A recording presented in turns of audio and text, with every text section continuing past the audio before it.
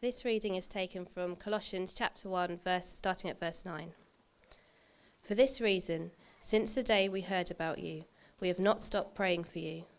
We continually ask God to fill you with the knowledge of his will through all the wisdom and understanding that the Spirit gives, so that you may live a life worthy of the Lord and please him in every way, bearing fruit in every good work, growing in the knowledge of God, being strengthened with all power according to the glorious might, that you may have great endurance and patience, and giving joyful thanks to the Father, who has qualified you to share in the inheritance of his holy people in the kingdom of light. For he has rescued us from the dominion of darkness and brought us into the kingdom of the Son he loves, in whom we have redemption, the forgiveness of sins. The Son is the image of the invisible God, the firstborn over all creation.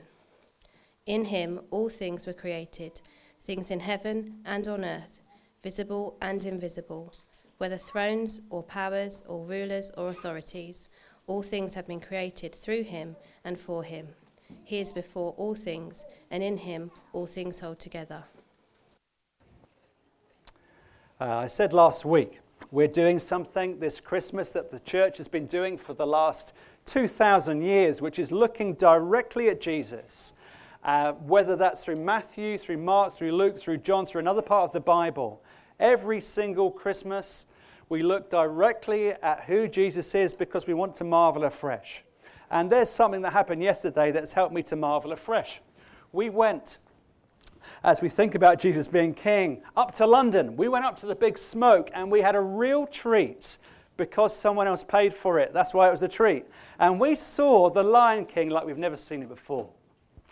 Boys and girls, can you give me any one of the characters from The Lion King? Just one. Pumbaa. He's one of the smelliest characters. Simba. Who's he? Do you know? He's the lion who's the king. Is that a hand? No? Scar. He's the goody, right? Okay, just checking. He got a big boo yesterday. Anyone else? Any adults like a bit of Lion King? Timon. Wow, now all they come. We went up to saw the stage show of The Lion King. It was phenomenal. I use that word very infrequently. It was absolutely amazing to see these contraptions that people wore to bring the story to life. The singing was incredible. The movement, the lighting, the lot was incredible. And it all put this story to life, but not in animation, but in real life. And I've been thinking, why was it so special? I don't know. If you've got a view on that, come and tell me later. But here are the characters that we saw on the stage show. Now, boys and girls, help me as we think about the Lion King to help us think about Jesus. What is the Lion King all about? What's the big question that the songs speak about? What's the question that is acted out? Who's the king? He's the king. Who's the king? Not who's the king of the jungle. That's a song. But the whole film and the theatre production is about this big question. Who's king? Who's king? That's a great question to ask at Christmas. It's a really great question to ask as we look into the Bible now, because this passage says that Jesus is king.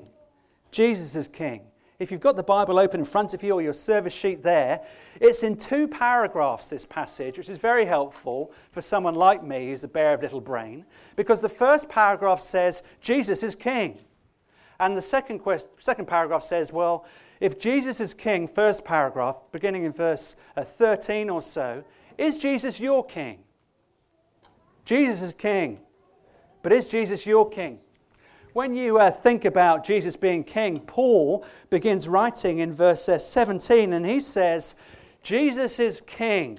He's not a lion on a stage. In this passage, he's described as someone who is before all things. Now think about that, boys and girls. Jesus, this chubby little baby that we remember is born sometime at this time of year, 2,000 years ago. He is a baby, but he's king. And Paul says, I want to explode your understanding of who Jesus is. He's a king, but like no other king you've ever seen before. And it says in verse 17, he is before all things. Now, what does that mean? It means this. Jesus who comes into the mess, Jesus who comes down the stairs, Jesus who's the light that comes into the darkness, he's not part of creation. He was before it. What does that mean? He is before all things. Jesus is the king of the cosmos. A cosmos is a way of understanding the universe. Put it like this.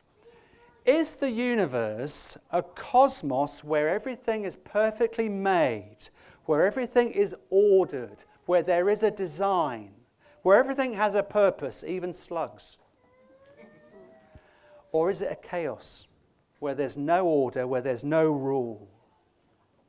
I think it's a cosmos where our Earth is on an axis of 22.5 degrees so we don't fly into the sun. How does that happen?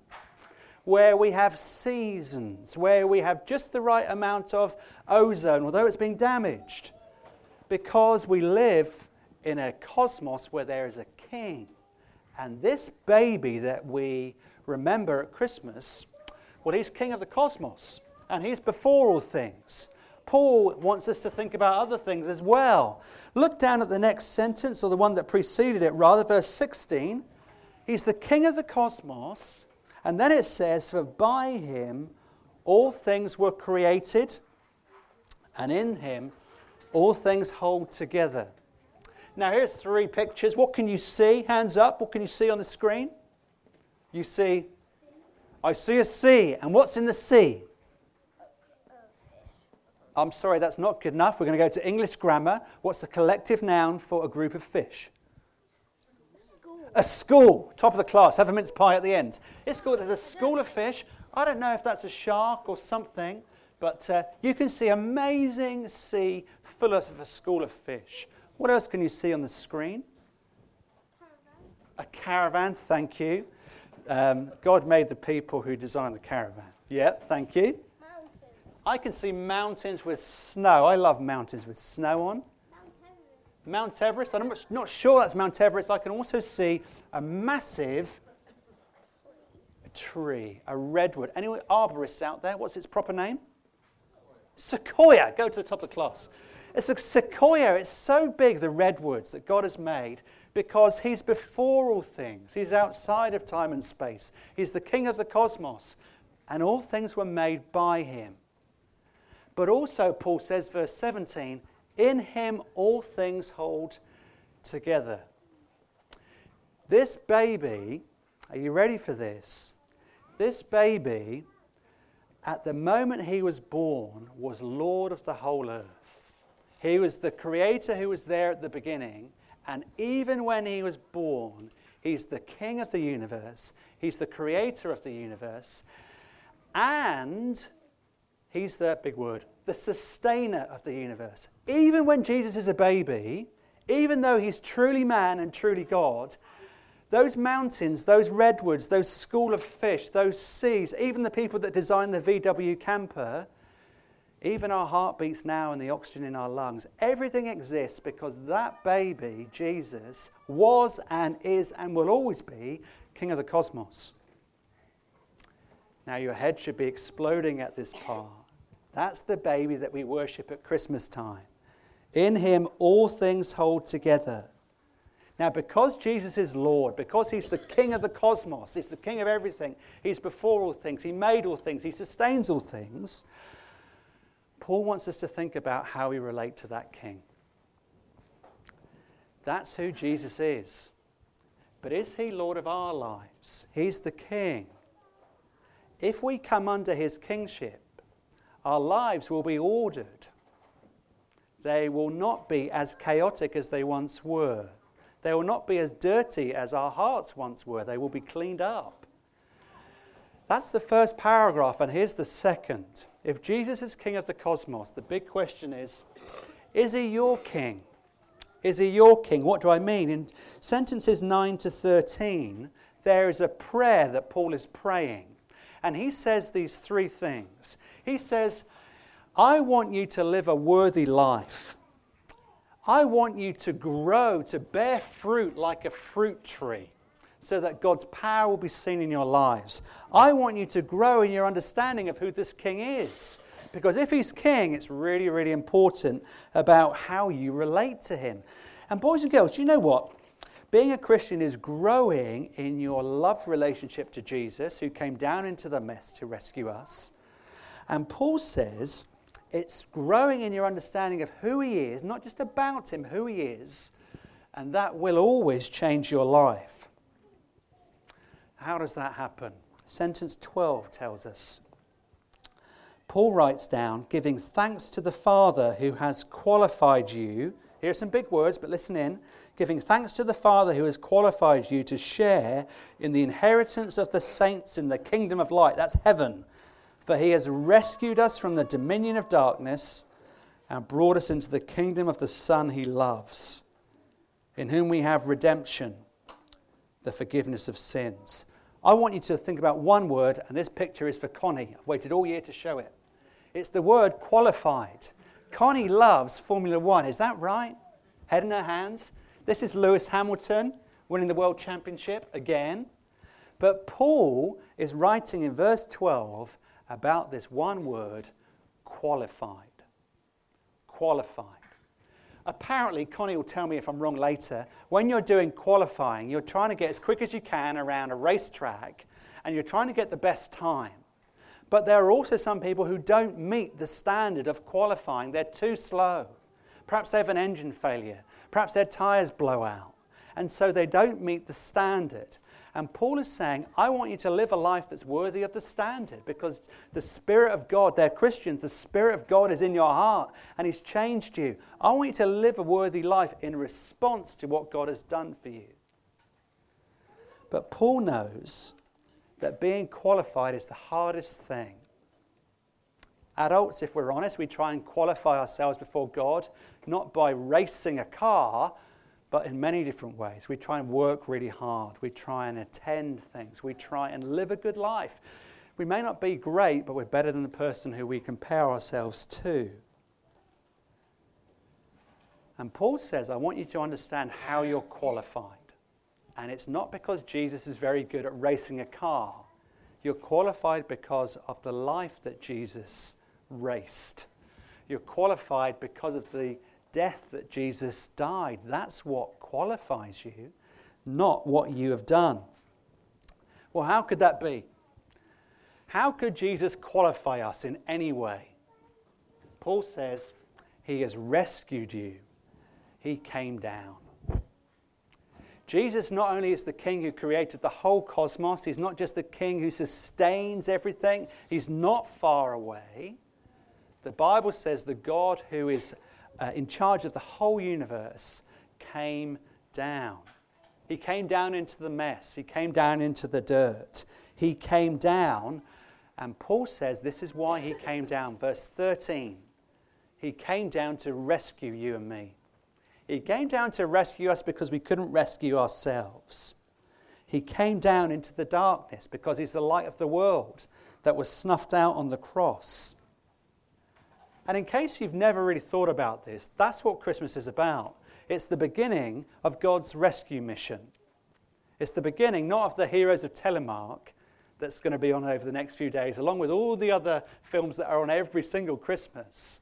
Wonderful rescue missions from the Second World War, wonderful escapes from concentration camps and all that sort of stuff, because there's no good new films, apparently. Here, this is the greatest rescue mission that has ever been. Films have been made about it. Books have been written about it. And it's Jesus' rescue mission. And we are made worthy. We are qualified because of the life Jesus lived and because of the death he died. He exchanges our place. He has ransomed us. He pays the price. All of these different images come into this sentence. Our life for his life for ours. It's the great exchange. But how is that really possible? Think about this. Verse 17 says this: the universe holds together because of the birth and the sustaining power of this little baby Jesus. But the cross and Easter says the only way you're qualified is the one who holds this universe together he was ripped apart. The one who holds the universe together by a word of his power, he was ripped apart. And because he was ripped apart, because he died, we can be qualified. We can stand before Jesus and his Father confident. Because the closer you come to living under the kingship of Jesus, the less chaos there'll be in your life and the more order there will be in your life. This is what Christmas is about in the sentence. Think about it. What did the angels sing? Did the angels sing, "Now unto you given this day is a course of behavior"? No, they didn't. They sang this. "Today, in the town of David, a Saviour has been born to you, and he is Christ the Lord." That is something to sing about. A rescuer who came. Not any rescuer, he's the king of the cosmos. And he laid it all to one side, and he came into the dirt, into the mess. "But I've got dirty hands," said the mum. If you've got dirty hands but they're empty, you're in exactly the right place to accept Jesus' kingship, to recognize it, to bow before it. If you've got anything in your hands, as dirty as they are, that you think you can qualify yourselves, then Jesus can't be received by you until you lay those things down. Christmas is something to sing about because the Saviour's come. He's the King who came.